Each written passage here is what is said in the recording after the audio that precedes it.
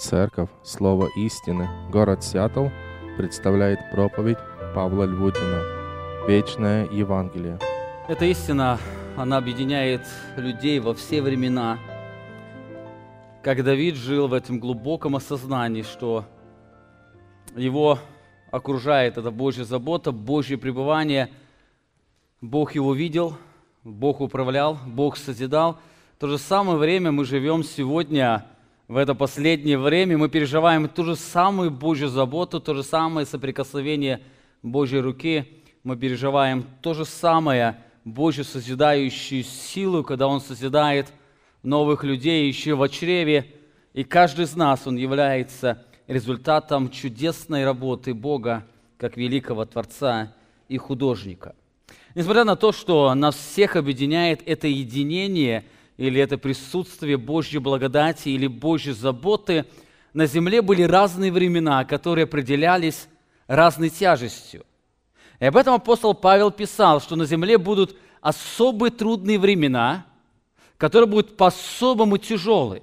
Вы помните, в послании Тимофея апостол Павел говорит, что «Знай, Тимофей, что в последние дни наступят времена тяжкие». Он говорит, это будет не одно время, это будут разные периоды времени. Наступят времена тяжкие. Это будет время, которое будет по-особому тяжелое для людей. И особенность тяжести этого времени, оно будет определяться не обстоятельствами жизни, даже не испорченностью людей, потому что люди всегда, они все испорчены, начиная от Адама. Тяжесть этого времени будет определяться особым взглядом человека на самого себя. Посмотрите, апостол Павел, дальше он говорит об этом. «Ибо люди будут». Времена тяжкие будут, потому что люди будут. И самое первое он говорит, что в это время или в эти времена люди будут самолюбивы.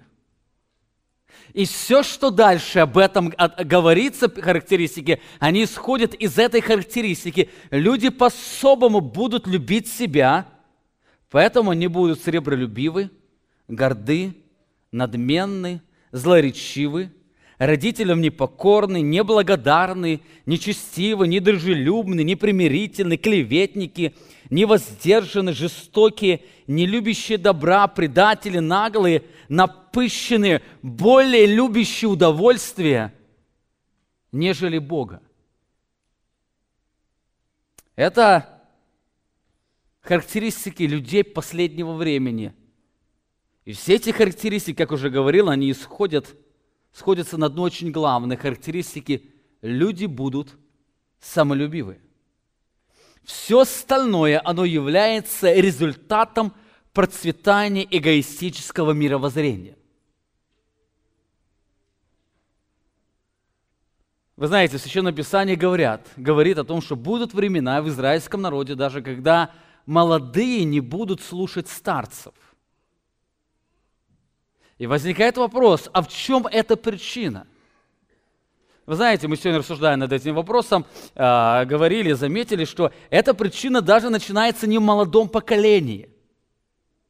Это результат уже эгоистичного мировоззрения, которое было в обществе. Эта проблема началась еще с мировоззрения, которое царило в жизни родителей. Человек становится все выше и выше на пьедестале. Все началось вращаться вокруг человека. И эта атмосфера, она стала передаваться в жизни детей. И дети, они начинают вращаться вокруг самого себя, вокруг своей ценности. Более того, эта проблема касается не только неверующих людей, но эта проблема касается людей, которые посещают церковь. И апостол Павел дальше говорит, что они имеют вид благочестия, силы же отрекшиеся. Они имеют вид благочестия, то есть они ходят в церковь, они себя считают верующими людьми, но силы там нету. Более того, вы, наверное, заметили, кто сегодня имеет детей, воспитывать детей, вы замечаете, что очень много времени вкладывается для того, чтобы их научить истины, правильной жизни. Проходит это время, смотрите на них, и вы видите, как они пропитаны этим эгоизмом. Они не могут жить ради кого-то, они живут только ради себя. Все их желания, все их стремления, они связаны с самим собой. Но если посмотреть более внимательно на всю эту картину, мы заметим, что это эгоистичное мировоззрение, оно очень сильно пропитало каждого из нас. Только в нашей жизни оно приобрело более благочестивый или библейский характер. Это серьезная проблема христианства. Человек стал чрезвычайно сильно концентрироваться на себе и на своих желаниях. Это, кстати, проблема касается не только личной жизни человека, который строится вокруг его желаний, не только в его семье, когда человек хочет видеть ту семью, которая нарисована в его сознании или в его желаниях, но это даже стало касаться и поклонения в церкви. К сожалению, сегодня сами христиане стараются определять, какая должна быть церковь. С одной стороны, они исповедуют, что они туда идут для поклонения Богу. Они исповедуют, что церковь – это Божья, она принадлежит Богу, и они идут для того, чтобы иметь общение с ними. Но с другой стороны, они сами пытаются определить, как должно выглядеть это поклонение. Что там должно быть, для того, чтобы они, придя туда, чувствовали там уютно, чтобы им нравилось. И более того, во всем этом часто христиане еще прикрываются библейскими терминами. И смотришь, одна библейская церковь, другая библейская церковь и третья библейская церковь. И человек побыл там, и везде он не удовлетворен.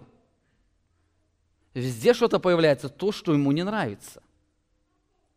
По той причине, что у каждого человека есть свое мнение, поэтому многие членские собрания, братские общения, они превращаются в место раздоров. Это проблема царящего человекоцентризма или эгоистического мировоззрения. Более того, сегодня можно заметить удивительное явление. Служителя вместо исследования Священного Писания занимаются опросами прихожан. Они задают различные вопросы, например, что им нравится или не нравится в этой церкви. И цель опросов понятна, чтобы сделать церковь такой, чтобы эти люди, они уютно чувствовали себя там. Или какие темы и сколько времени должен проповедовать пастор или другие братья.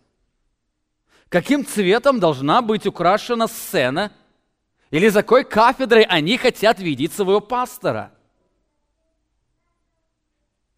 Какие песни, в каком стиле должны петься в этой церкви и так далее.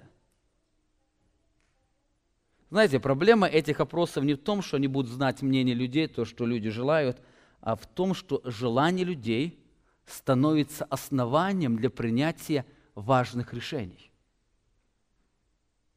Именно поэтому церковь, она превращается с места присутствия Божьего в христианский развлекательный клуб. Просто раньше в Советском Союзе неверующие люди, они ходили в свой клуб. А со временем люди, христиане, имеют такое же мировоззрение, они стали создавать свой клуб. Если раньше нехристиане не ходили на свои концерты, то сегодня христиане создали свои концерты. Более того, я даже бы сказал, не хуже тех концертов.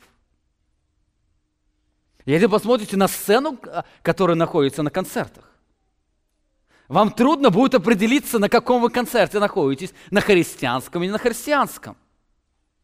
Если послушаете музыку, мелодию, я не говорю уже аккомпанемент, мелодию, вам тоже трудно будет разобраться. Все будет определяться, какие слова там будут стоять. А все то же самое. Только неверующие люди, они говорят, мы побыли в клубе, а верующие христиане говорят, мы побыли в церкви. Но в самой сущности та проблема, которая у них, она остается и у тех людей. Все начинается вращать вокруг человека, и человек ищет то, где он их получил бы. Это эмоциональное внутреннее творение, то, что ищут сегодня неверующие люди. Но знаете, самое печальное, что это явление эгоцентризма, человекоцентризма незаметно для христиан начинает атаковать истинную весть Евангелия. Несмотря на то, что слово Евангелия стало очень часто использоваться среди христиан, оно незаметно для них приобрело человекоцентричный характер. Это Евангелие, оно стало начинаться с человека и стало заканчиваться удовлетворением нужд человека. Конечно, не всякий, кто исповедует Евангелие, человекоцентричное Евангелие, там все исходит на том, чтобы человек мог процветать. Но все равно оно замыкается в нем. Он получит счастье, он получит удовлетворение, он решит свои проблемы какие-то и так далее. В конечном итоге можно сказать, что человек стал центром Евангелия, и все вращается вокруг него. Сегодня, продолжая исследовать откровение о Христе, мы с вами подошли к удивительной вести или проповеди Евангелия. Особенность этой проповеди заключается в том, что в этом Евангелии нет даже маленькой примеси человекоцентризма. Сегодня мы с вами непосредственно коснемся самого этого текста, а если Бог даст, следующее воскресенье мы с вами посмотрим, какое отношение он имеет именно к тому контексту времени или контексту главы, где описывает его апостол Иоанн. Вы помните, там идет тема стойкости святых. И мы с вами посмотрим, какое отношение проповедь Евангелия имеет к стойкости святых. Но сегодня, для того, чтобы нам лучше понять, о чем Иоанн говорит, я хотел бы вместе с вами посмотреть на само Евангелие, на сущность Евангелия, которая проповедуется в этой главе. Откройте вместе со мной удивительные слова, которые мы находим в 14 главе 6 стиха. Мы посмотрим сегодня на два с вами центральных стиха, пропитанных Евангелием. Здесь сказано: «И увидел я другого ангела, летящего посредине неба, который имел вечное Евангелие, чтобы благовествовать живущим на земле и всякому племени, колену, языку и народу. И говорил он громким голосом: убойтесь Бога и воздайте Ему славу, ибо наступил час суда Его, и поклонитесь сотворившему небо и землю, и море, и источники вод». Для того, чтобы нам увидеть красоту этого вечного Евангелия, которое проповедует здесь проповедник, я хотел бы посмотреть на несколько очень важных деталей, которые мы находим в этом тексте. Во-первых, этот текст раскрывает сущность Евангелия. Сущность или что такое Евангелие? Какое вы бы могли дать определение Евангелию? Посмотрите, здесь сказано: «И увидел я другого ангела, летящего посредине неба, который имел вечное Евангелие, чтобы благовествовать живущим на земле». Он имел вечное Евангелие, чтобы благовествовать. Здесь Иоанн использует два очень важных слова. Первое слово «Евангелие» является переводом греческого слова «евангелио», которое также можно перевести как благовествование. Помните, апостол Павел говорит: «Я не стыжусь благовествования Христова», то же самое слово. Или «благая радостная весть». По-английски good news. Сегодня часто встретите даже название церкви такое. Good news можно перевести на русский язык, это церковь Евангелия. Это Евангелие. Евангелие – это радостная весть. Это благая весть. Слово «благая» исходит слово «благовествовать». Второе слово «благовествовать» – это глагол, который исходит из греческого слова также «евангелио». Его также можно перевести, если перевести «Евангелие», значит «евангелизировать» или «возвещать весть Евангелия». Или «благовестие», что означает «благовествовать» или «возвещать благую или радостную весть. Другими словами, здесь апостол Иоанн говорит, что ангел имеет радостную весть, и он эту радостную весть что делает? Возвещает, благовествует. Таким образом, мы можем сказать, что Евангелие – это радостная весть. Ну, кстати, с этим все согласятся. Все люди знают, что Евангелие – это благая, радостная весть. Только возникает вопрос, для кого это радостная весть? Евангелие, радостная весть, само слово говорит, что это радостная весть. Только возникает вопрос, для кого это радостная весть? Чаще всего можно услышать, что это радостная весть для всех людей. Вы, наверное, все неоднократно слышали. Проповедник выходит перед неверующей аудиторией и говорит: у меня для вас есть радостная весть. Но возникает вопрос, действительно ли это так? Заметьте, мы и здесь уже не обошлись без человека. Евангелие – это радостная весть для человека. Но посмотрите внимательно этот текст еще раз. Иоанн говорит: «И видел я другого ангела, летящего посреди неба». Из контекста вы увидите, это примерно было в конце Великой скорби, где-то в то время, когда он видел запечатленных со Христом. В это время люди уже приняли начертание зверя и поклоняются ему. Это вот-вот сейчас будет пришествие Христа. И здесь сказано, он видел ангела, летящего посредине неба, который имел вечное Евангелие, чтобы благовествовать живущим на земле и всякому племени, колену, языку и народу. И говорил он громким голосом: убойтесь Бога и воздайте Ему славу. Почему? Потому что наступил уже час суда Его, и поклонитесь сотворившему небо и землю и море, источники вод. Подумайте, если это Евангелие провозглашается неверующим людям, то что радостного в этой вести Евангелия? Он проповедует Евангелие, и мы слышим его проповедь Евангелия, которая звучит: «Убойся Бога, воздай Ему славу, потому что наступил час суда». Здесь сказано, что им нужно бояться Бога. Здесь сказано, что уже наступило время Божьего суда.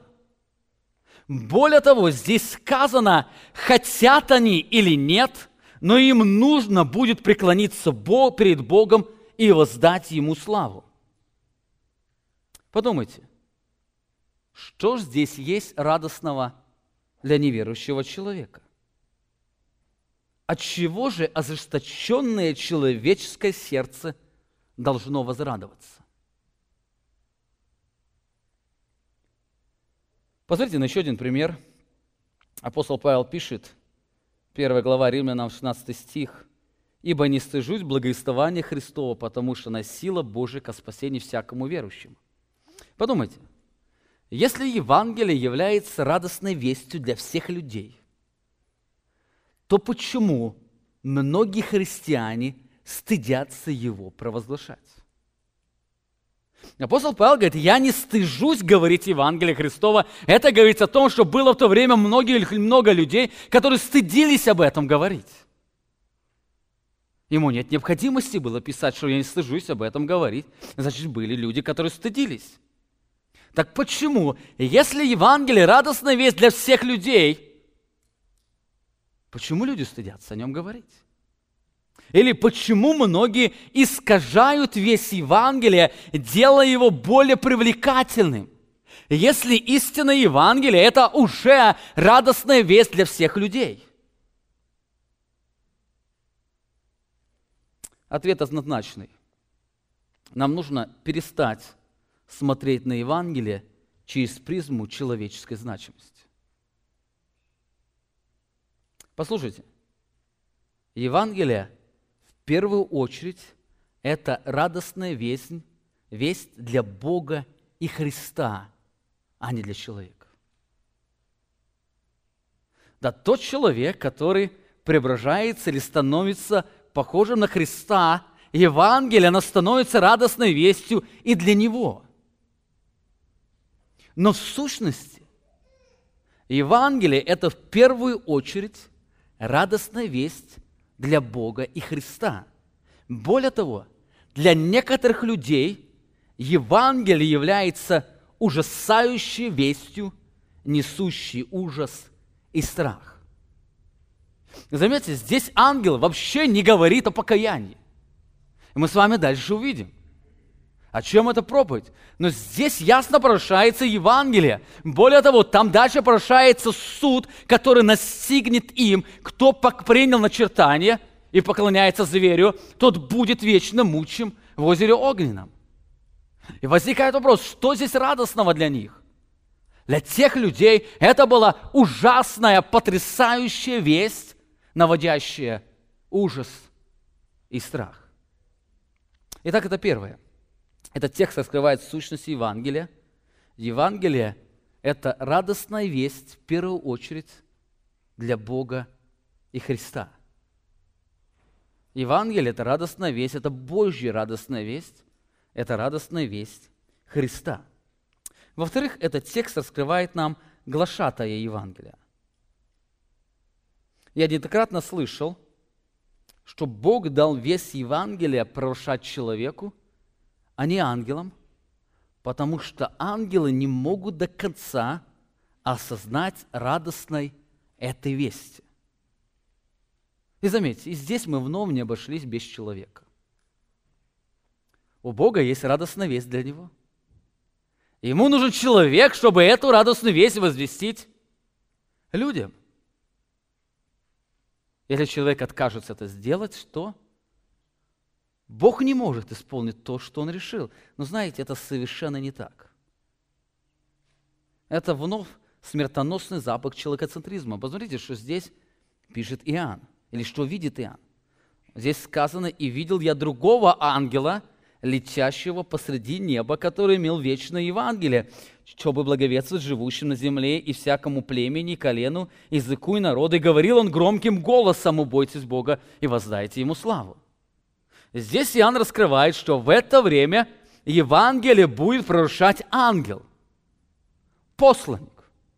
Кстати, некоторые люди аллегорического богословия, они пытаются сказать, это ангел означает человек, он посланник. Но знаете, то Писание, которое описано здесь, оно выше человека. Этот ангел не ходит по земле, он летит посредине неба, самой высокой точки, чтобы было его видно. Это ангел, это Божий посланник. Более того, он говорит: я видел другого ангела.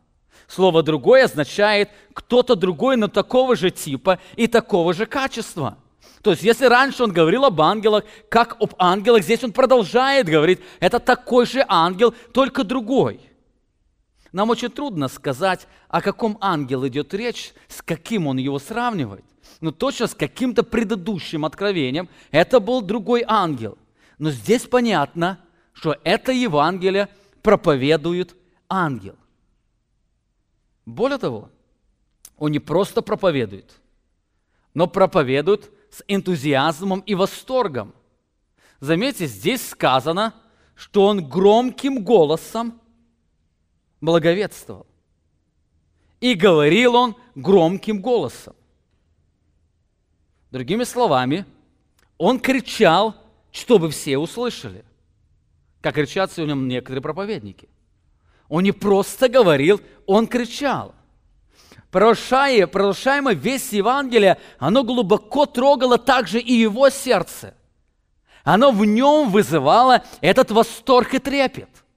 Он проповедовал это Евангелие. Можно сказать, что Евангелие – это радостная весть не только для Бога и Его детей, но Евангелие – это радостная весть также для Божьих служителей и ангелов.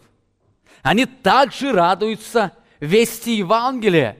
Именно поэтому этот ангел, он с энтузиазмом, с восторгом проповедовал это Евангелие, которое дано было ему, проповедано, здесь сказано, он имел. Вечное Евангелие, кто-то дал ему это Евангелие. Итак, мы видим две характеристики этого Евангелия. Во-первых, этот текст раскрывает нам сущность Евангелия. Евангелие – это радостная весть для Бога и Христа в первую очередь. Во-вторых, это Евангелие, или этот текст раскрывает нам глашатая Евангелия, это Божий ангел. В-третьих, этот текст раскрывает нам получателей Евангелия.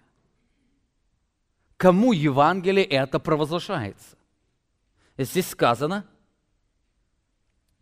он имел вечное Евангелие, чтобы благовествовать живущим на земле и всякому племени, и колену, и языку, и народу. Здесь мы видим несколько важных критериев, описывающих получателей Евангелия. Во-первых, это Евангелие адресовано живым, но не мертвым. Здесь сказано «живущим на земле». Настоящее время указывает на настоящую реальность. Те, кто будет жить в это время. Таким образом, мы видим, что это Евангелие, оно для живых. Во-вторых, мы видим, что это Евангелие адресовано для живых здесь на земле, но не в вечности. Он говорит, живущим на земле. В это время будет много живых уже на небе. Их сейчас много. Но этот ангел будет проповедовать это Евангелие для живущих на этой земле. В-третьих, оно будет адресовано людям. Написано всякому племени, колену, языку и народу. Это Писание, оно может означать только людей. Это Евангелие не будет адресовано бесам, которые будут здесь, на этой земле в это время.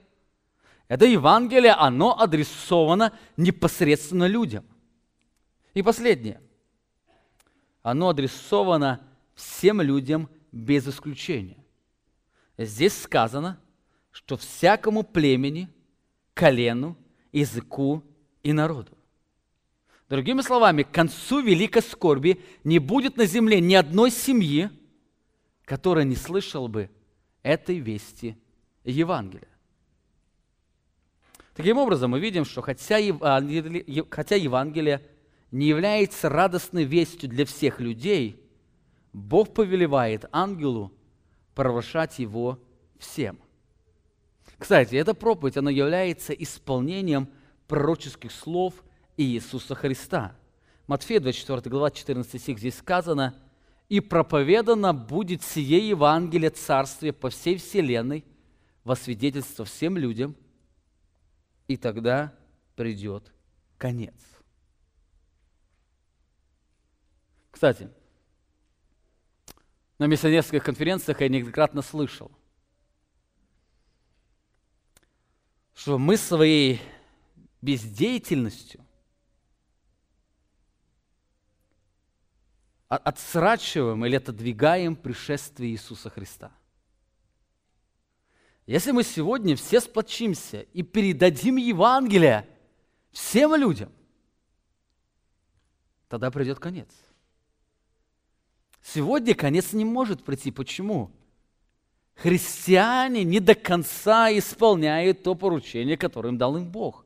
Ну, кстати, здесь поручения совершенно никакого не вижу. Здесь Христос говорит о факте. И будет проповедано Евангелие по всей вселенной, и тогда придет конец. Заметьте, здесь мы без человека не можем обойтись. Но самое удивительное, Бог без него обойдется. Бог пошлет ангела, который будет проповедовать всем людям. Это будет проповедано в конце великой скорби. И после этой проповеди, будет говорить следующее воскресенье, придет конец. Его суд. Итак, мы видим три важных истины этого текста. Во-первых, этот текст раскрывает нам сущность Евангелия. Евангелие – это радостная весть для Бога и Христа, в первую очередь. Во-вторых, этот текст раскрывает нам глашатая Евангелия. Это Божий ангел. В-третьих, этот текст раскрывает нам получителей Евангелия. Это все живущие на земле в конце великой скорби. В-четвертых, этот текст раскрывает нам природу Евангелия.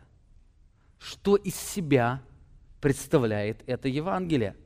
Здесь сказано: «И видел я другого ангела, летящего посредине неба, который имел вечное Евангелие». Здесь сказано, что ангел имел вечное Евангелие. Он имел не просто Евангелие, но Евангелие вечное. Возникает вопрос, что это за Евангелие?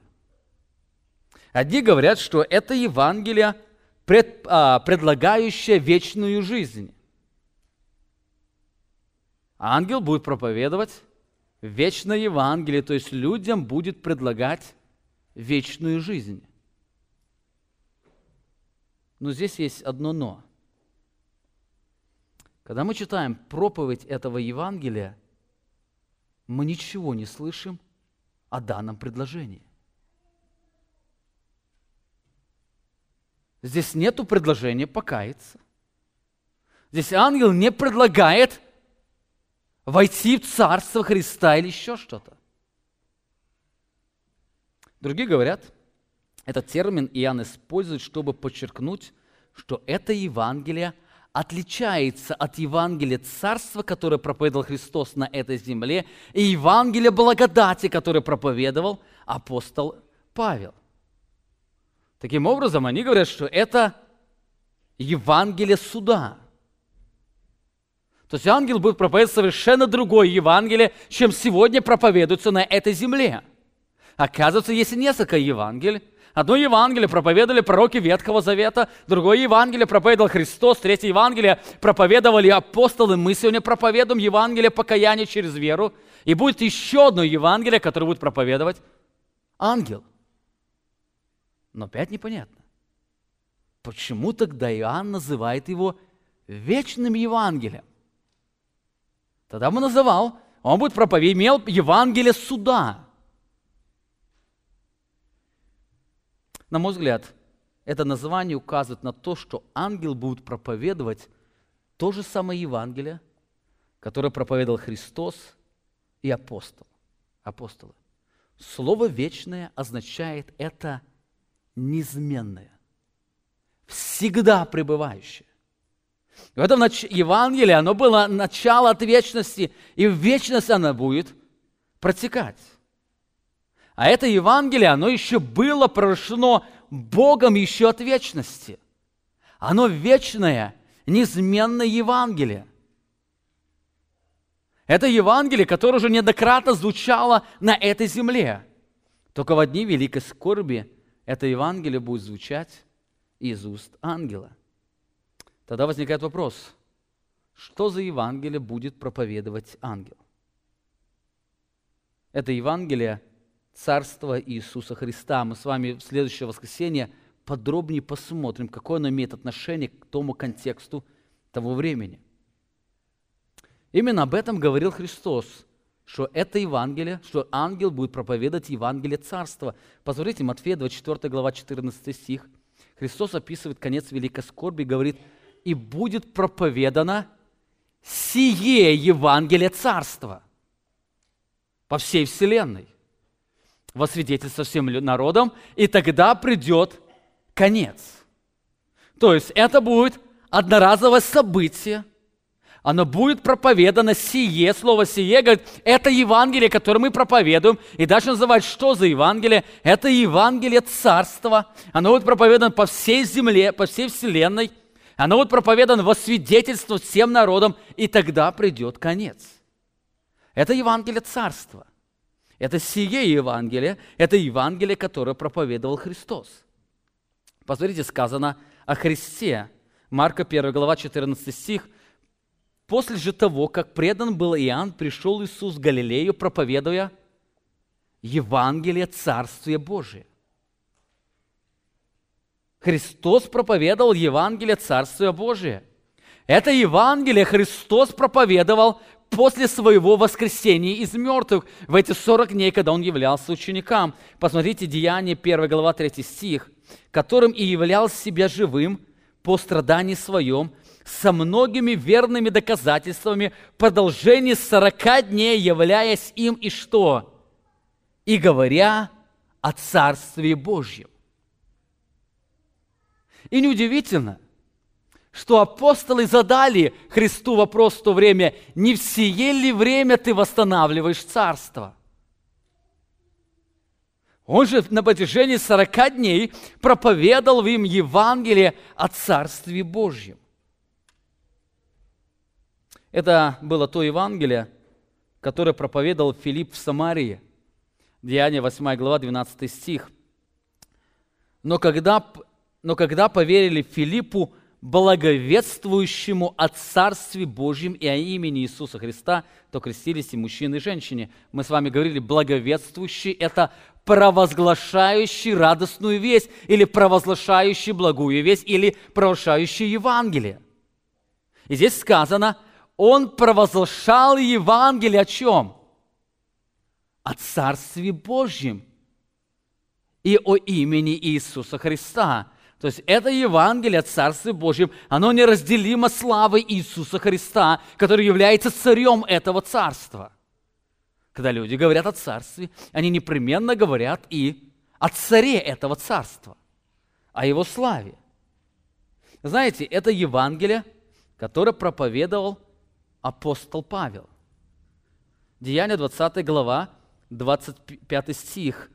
Апостол Павел собрал верующих пресвитеров из Ефесской церкви, и он говорит: «И ныне вот я знаю, что уже не увидите лица моего все вы, между которыми ходил я, проповедуя Царствие Божие». Он проповедовал Царствие Божие. Это то Евангелие, которое Бог провозглашал пророкам Ветхого Завета. Откровение, 10 глава, 7 стих.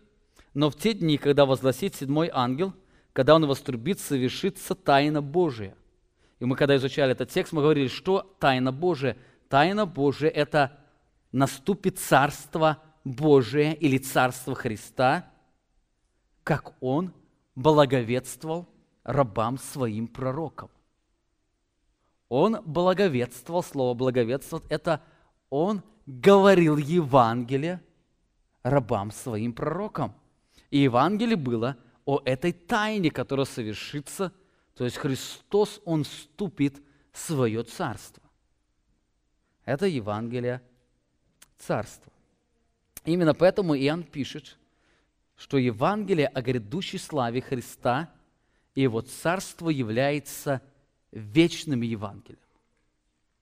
Это вечное Евангелие. Его проповедовали пророки. Именно поэтому, когда вы читаете Ветхий Завет, нам бывает очень трудно увидеть там Евангелие, потому что мы часто не то Евангелие смотрим. Или вы посмотрите Ветхий Завет, и вы заметите, что Ветхий Завет, он просто переполняется пророческим словом о грядущем царстве Иисуса Христа. Какую бы вы книгу Ветхого Завета не увидели, вы заметите, что она пропитана этой вестью: Мессия придет и восстановит свое царство, или Бог явит свою славу через царство Его раба, Мессии.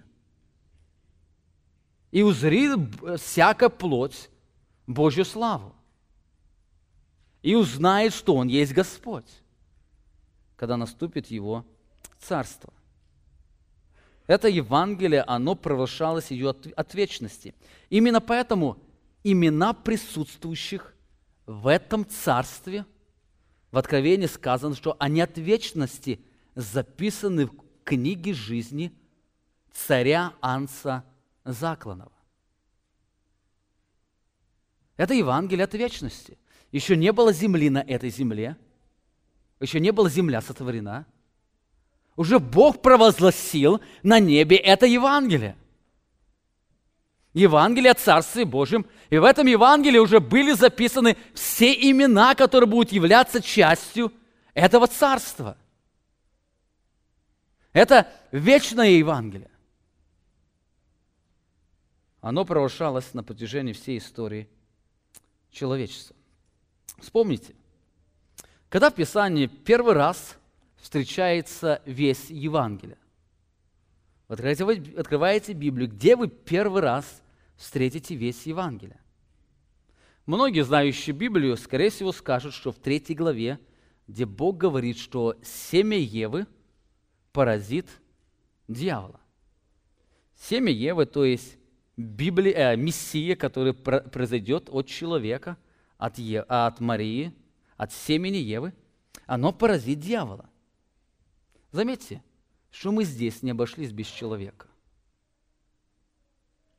Если внимательно посмотреть, то первая весть Евангелия, она встречается в самом первом стихе первой главе книги «Бытие», где сказано: «Вначале сотворил Бог небо и землю». Вначале сотворил Бог небо и землю. Другими словами, что Бог вначале сотворил? Царство. Царство, где Христос воцарится. Именно поэтому ангел говорит об этом Евангелии. Посмотрите, 7 стих в Откровении. Ангел говорил: «Убойтесь Бога, воздайте Ему славу, ибо наступил час суда, и поклонитесь кому? Сотворившему небо и землю, и море, и источники вод». Заметьте, описание творения – это уже и есть начало описания Евангелия Царства. Когда вы, родители, с детьми изучаете, что Бог сотворил первый день, второй день, третий день, кто сотворил, вы что изучаете? Это Евангелие. Это Евангелие. Это радостная весть, что Бог сотворил. И знаете, этот мир для кого был сотворен? Только не говорите, что для человека. Совершенно человека. Помните, написано: все им и для него создано. Это радостная весть Бога для Иисуса Христа. Бог созидает или создает через Него царство для Него самого, для Иисуса Христа. Первые главы книги «Бытие» – это Евангелие, где Бог созидает царство. И книга Откровения, она заканчивается тем, что Бог, Христос, грядет в свое царство. Это Евангелие царства. Итак, мы видим, что Вечное Евангелие – это Евангелие царства, которое от Эдема провозглашалось на всей земле. Кстати, это очень важная характеристика. Когда Бог будет обращаться к израильскому народу в книге пророка Исаии, вы заметите, Он будет неоднократно, много раз напоминать, что Он сотворил всю вселенную. Почему Он часто, Бог, Христос, говорит об этом? Потому что это Евангелие. Те, кто сегодня отвергают шестидневное творение, они что искажают? Они искажают Евангелие. Некоторые люди говорят: ну какая разница, как Бог сотворил? Или Бог сотворил, или не Бог сотворил? Какая разница? Главное, что Бог спасает людей. Опять человек. Нет, большая разница. Не мы сами появились, и не мы сами создали царство для Христа. Это Бог создал это царство. Эта земля принадлежит совершенно не нам, она принадлежит Ему, и Он придет и воцарится. Это Евангелие царства.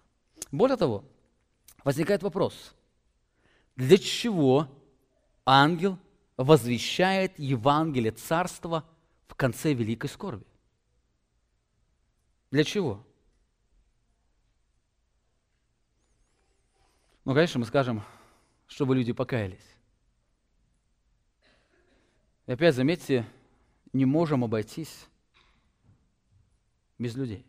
Но посмотрите, что здесь сказано. Христос говорит об этом времени, 24 глава, 14 стих. «И проповедано будет Евангелие, царство по всей вселенной во свидетельство всем народам, и тогда придет конец». Здесь Христос говорит, что Евангелие будет возвещено не для покаяния, а для свидетельства всем народам. Что это означает? Слово «свидетельство», оно переводится как доказательство или удостоверение, или свидетельство чего-то. Заметьте, Христос говорил, что Евангелие сие будет проповедано по всей вселенной для какого-то свидетельства или удостоверения, или доказательства. Возникает вопрос: свидетельство или доказательство чего будет являться повышение этого Евангелия. Мы чаще всего подробнее будем об этом говорить. В книге Откровения мы видим, что это будет являться свидетельством наступления Царства Христа. Другими словами, этот ангел, он является гонцом, который объявляет, что идет царь в свое царство. Идет царь, который вступает в свое царство. В древности, когда царь захватил царство, и он вступал в город, до этого был гонец, который прошел: смотрите, идет царь. И дальше он будет говорить об этом. Не просто царь, а для чего он идет? Для суда. Ибо наступил час суда его. Поэтому они должны бояться. Идет царь. Идет царь, который вступает в свое царство. Эта проповедь будет проповедью свидетельства или удостоверения, что царство Христа уже наступает. И именно поэтому эта проповедь будет провозглашена в самое последнее время. Кстати, вы думаете, люди поверят в эту проповедь?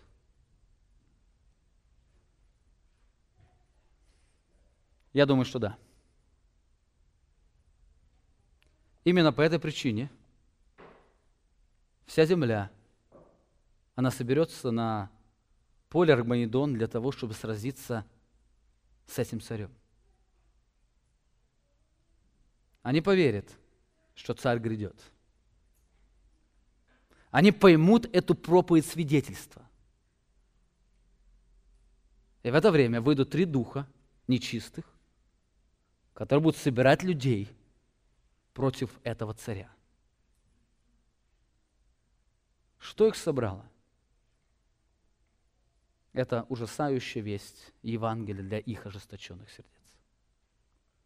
Итак, этот текст открывает нам сущность Евангелия. Во-первых, это Евангелие — радостная весть для Бога и Христа. Во-вторых, этот текст раскрывает нам глашатая Евангелия. Это Божий ангел, который будет свидетельствовать наступление Царства Христа. В-третьих, этот текст открывает нам получители Евангелия. Это все живущие люди на этой земле в дни в конце великой скорби. В-четвертых, этот текст открывает нам природу Евангелия. Это вечное Евангелие Царства, которое неотделимо от славы Царя Иисуса Христа. И самое последнее.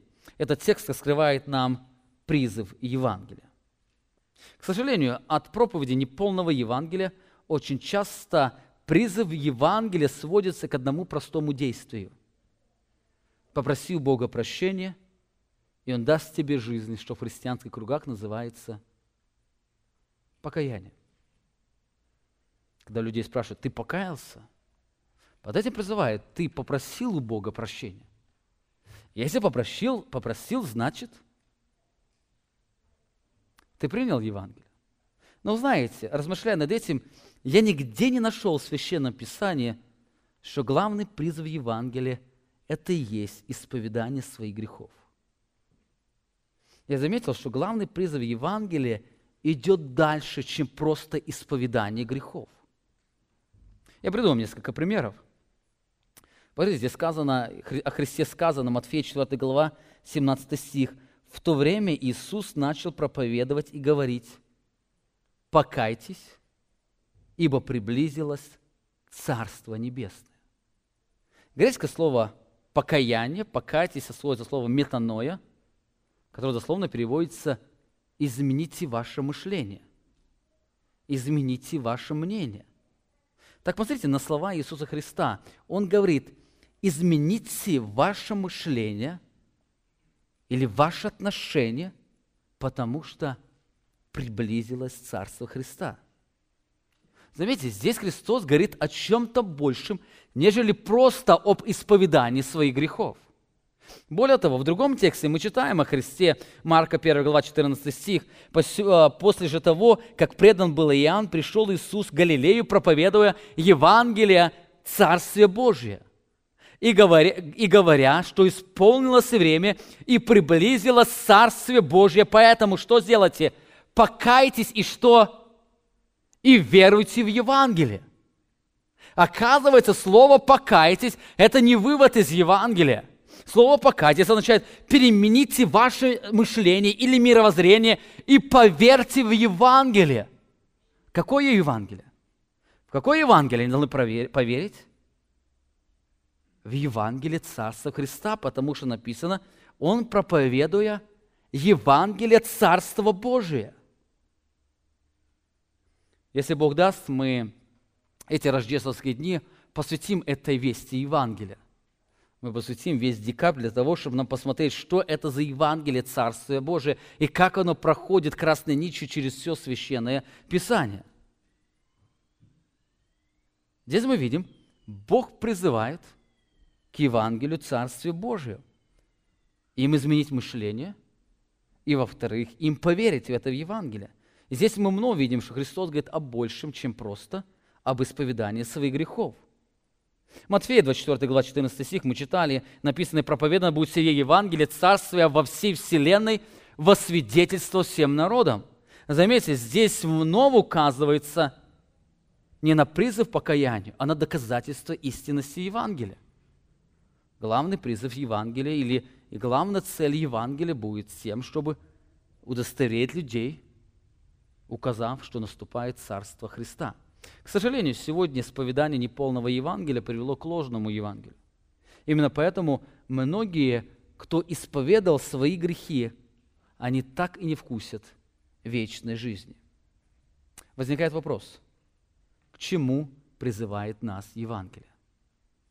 К чему призывает наш Евангелие? Во-первых, Евангелие призывает к Божьему страху. Посмотрите, здесь сказано: «И говорил он громким голосом». Он, помните, проповедует вечное Евангелие. Это вечное Евангелие, и говорит он громким голосом: «Убойтесь Бога». Убойтесь Бога. Он призывает к страху Господнему. Это совершенно противоположно тому, что проповедуют проповедники ложного Евангелия. Они пытаются нарисовать Бога, которого не нужно бояться. Именно поэтому сегодня много христиан, которые уживаются с грехом, но не боятся Бога. Убойтесь Бога – это первый призыв Евангелия. Именно об этом говорит Писание, Откровение, 15 глава, 4 стих. Посмотрите, здесь сказано: «Кто не убоится Тебя, Господи, и не прославит имени Твоего, ибо Ты един свят, все народы придут и преклонятся пред Тобою, ибо открылись суды Твои». Заметьте, почему мы должны бояться Бога? Почему? Он говорит, кто не боится Бога, другими словами, такого не будет, все убоятся Бога. Почему они убоятся Бога? И он говорит, ибо потому что Ты един свят. То есть по причине Его удивительной сущности. Он единый свят, Он единственный в своем роде, Он единственный непостижимый и славный Бог. Нет того, кто бы сравнился с Ним. Бойтесь Бога, и они боятся Бога, потому что Он непостижимый Бог. Таким образом, мы видим, чем человек больше познает Бога, тем сильнее он возрастает в страхе Господнем. То есть они убоятся Его тогда, когда они увидят Его святость. Таким образом, чем люди на земле больше соприкасаются с созерцанием Божьей святости, тем они больше возрастают в страхе Господнем. Можно сказать, кто мало боится Бога, тот мало знает Его. Кто мало боится Бога, тот знает Его. Более того, здесь сказано, что настанет момент, когда все убоятся вопрос. Все убоятся Бога. Здесь задается вопрос, кто не убоится Тебя? Разумеется, никто. Только некоторые люди очень поздно переживут Божий страх. Пророк Давид, об этом также говорил Иисус Христос. Помните, Матфея, 29 глава, 27 стих. «Не бойтесь убивающих тела, души же не могущих убить, но бойтесь того, кто может и душу, и тело погубить в гиене». Христос говорит, не бойтесь дьявола, не бойтесь людей, не бойтесь правителей, а бойтесь кого? бойтесь Бога. Пророк Давид пишет, что отсутствие Божьего страха является характеристикой нечестивых людей. Наличие грехов в жизни говорит об отсутствии Божьего страха. Посмотрите, Псалом 35, 2 стих. «Нечестие беззаконного говорит в сердце моем. Нет страха Божьего пред глазами его». Когда Давид соприкасается с нечестивым человеком или с человеческим грехом, что ему это говорит? У этого человека дефицит Божьего страха. Послушайте, родители, когда вы соприкасаетесь с греховной реакцией ваших детей, это сигнал, который говорит, у них дефицит Божьего страха. Когда вы соприкасаетесь с греховной реакцией ваших супругов, это вновь показывает, что у них дефицит Божьего страха. Итак, мы видим, что страх Господень является важным призывом Евангелия. Именно этот страх, он освобождает человека от человеческого греховного страха. Более того, как мы уже говорили, этот страх приходит через созерцание славы Христа.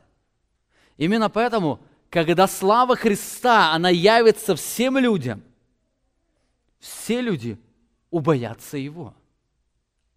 Именно поэтому, именно этому мы должны постоянно учить наших детей. Помните, если вы мало боитесь Бога, значит, вы мало созерцаете удивительную Его славу. Именно поэтому, если вы желаете, чтобы ваши дети, они имели больший страх, им нужно больше указать на самого Бога.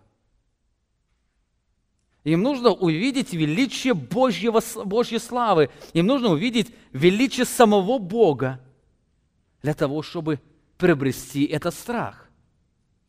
Именно поэтому в притчах во 2 главе об этом подробно говорится. Если вы будете искать Бога, будете познавать Писание, взывать к разуму, то написано, тогда вы уразумеете страх Господень, и дальше написано, и найдете познание о Боге. Страх Господень и познание Бога – это вещи, которые неразделимы. Нечестивый человек – это человек, который не боится Бога. Кстати, оно очень ярко выражается в нашей жизни. Очень часто человек раздражается, и он не может остановиться. Ему говорят о том, что нужно остановиться, а он говорит, не могу. И представь себе, в это время звонок в дверку, и приходит просто сосед. Не говоря уже кто-то другой. И как вы думаете, человек нашел силы успокоиться? Во мгновение ока. Он стал спокойным, уважительным, улыбающимся и так далее. Оказывается, человек может собой контролировать? Конечно, может. Только возникает вопрос. Если он исповедует, что Господь всегда с ним и был с ним в тот момент, почему присутствие соседа достаточно, чтобы ему контролировать с собою? Ему стыдно пред соседом. А присутствие Божье недостаточно. Знаете почему? Потому что он соседа боится больше, чем Бога. Недостаток Божьего страха. Это самое первое. Первый призыв Евангелия. Евангелие на протяжении всех веков. Вы прочитаете все его от бытия до откровения. Вы заметите, что Божий страх, он проходит просто красной нитью через все Писание. Дабы Бог говорит, я это сделал, дабы ты боялся меня. Я это сделал, чтобы ты боялся меня. Бог говорит, я это покажу, чтобы вы боялись меня. И Бог говорит о страхе, о страхе. Я буду все совершать, чтобы вы научились бояться меня.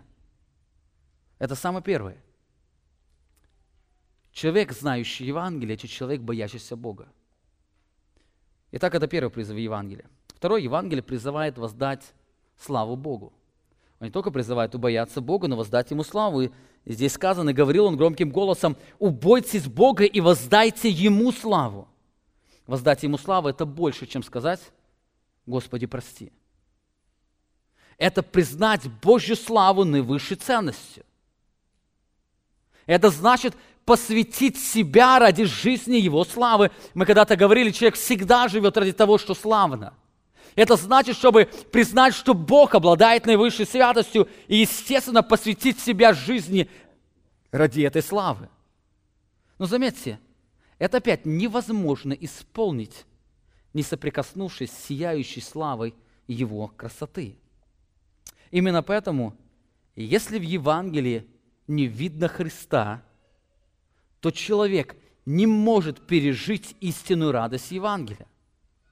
Таким образом, Евангелие – это не весть о человеке, но весть о Боге. Проповедовать Евангелие – это и значит проповедовать величие и славу великого Бога. Знаете, если вы встретились с вашими детьми, и вы им рассказали всю христианскую мораль, которую они должны видеть, жить, но если во всем этом они не увидели славы Божьей, вы не проповедовали Евангелие. С другой стороны, если вы пришли и рассказали ему, как он грешен, и Христос умер вместо него и за него, и Бог даст ему прощение, если он поверит, но при этом вы ничего не сказали о славе Христа, вы не проповедовали Евангелие. Заметьте, прочитайте все проповеди Евангелия, Петра, Павла. Вы заметите, они все начинаются с славы Бога, величия Бога, и только потом приходят. То, что Бог являет тебе милость, опять Он являет тебе милость. И молись, чтобы Он изменил твое сердце. Апостол Павел пишет, что люди отвергают Евангелие только потому, что в Евангелии не видят славы Иисуса Христа. Посмотрите, апостол Павел пишет: «И если же и закрыто благовествование наше», помните, слово благовествование означает радостная весть Евангелия, провозглашаемая благая или радостная весть, или провозглашаемое Евангелие.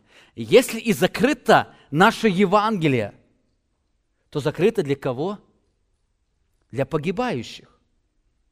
И даже кто такие погибающие? Для неверующих, у которых Бог века сего ослепил умы для чего? Чтобы для них не воссиял свет благовествования о славе Христа, который есть образ Бога невидимого. Заметьте, чтобы для них не воссиял свет благовествования, это рассказываемого Евангелия о славе Христа. Опять, если нету славы Христа, то это не полное Евангелие. Это человекоцентричное Евангелие. Евангелие, весь Евангелие, оно должно приковать к самому Христу, чтобы человек полюбил самого Христа и воздал Ему славу. Но знаете, настанет момент, когда каждый человек воздаст славу Богу. Мы читаем 15 глава Откровения, 4 стих. «Кто не боится Тебя, Господи, и не прославит имени Твоего?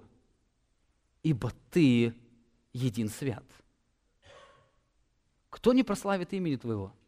Разумеется, не будет такого. Все прославят. Почему? Потому что увидят Твою святость. И это произойдет по причине явления Божьей славы. Итак, во-первых, мы видим главный призыв Евангелия. Это Евангелие призывает к Божьему страху, бойтесь Бога. Второй призыв Евангелия – это воздать Ему славу. И в-третьих, Евангелие призывает поклониться Богу. И говорил он громким голосом: «Убойтесь Бога, воздайте Ему славу, ибо наступил час суда Его, и поклонитесь сотворившему небо и землю и источники». Вот. Поклонитесь Богу. Это больше, чем склонить колени. Это значит признать царство и суверенное владычества Иисуса Христа. Поклониться Богу – это значит Его признать своим царем и подчиниться Его решению. Поклонитесь. Помните, идет глашатай, говорит, наступило царство Христа, идет царь. Поэтому убойтесь Его, воздайте Ему славу и поклонитесь сотворившему. Все три вещи, они относятся к царю, наше отношение к царю. И если мы говорим, что Иисус Христос является нашим царем, и мы являемся частью Его царства, мы должны бояться Его, воздать Ему славу и поклоняться Ему. Именно поэтому Писание говорит, что мы являемся Его царством. Мы уже в Его царстве, Он ввел нас в Его царство, а если Он наш царь, мы должны бояться Его, воздавать Ему славу и поклониться Ему. Я замечаю, как часто в христианской жизни не хватает осознания важности этого призыва. Сегодня многие стремятся быть царством Христа не в качестве слуг, а в качестве царей, обладающих своей властью. Они вроде бы и в царстве Христа, но с другой стороны, они продолжают быть царями.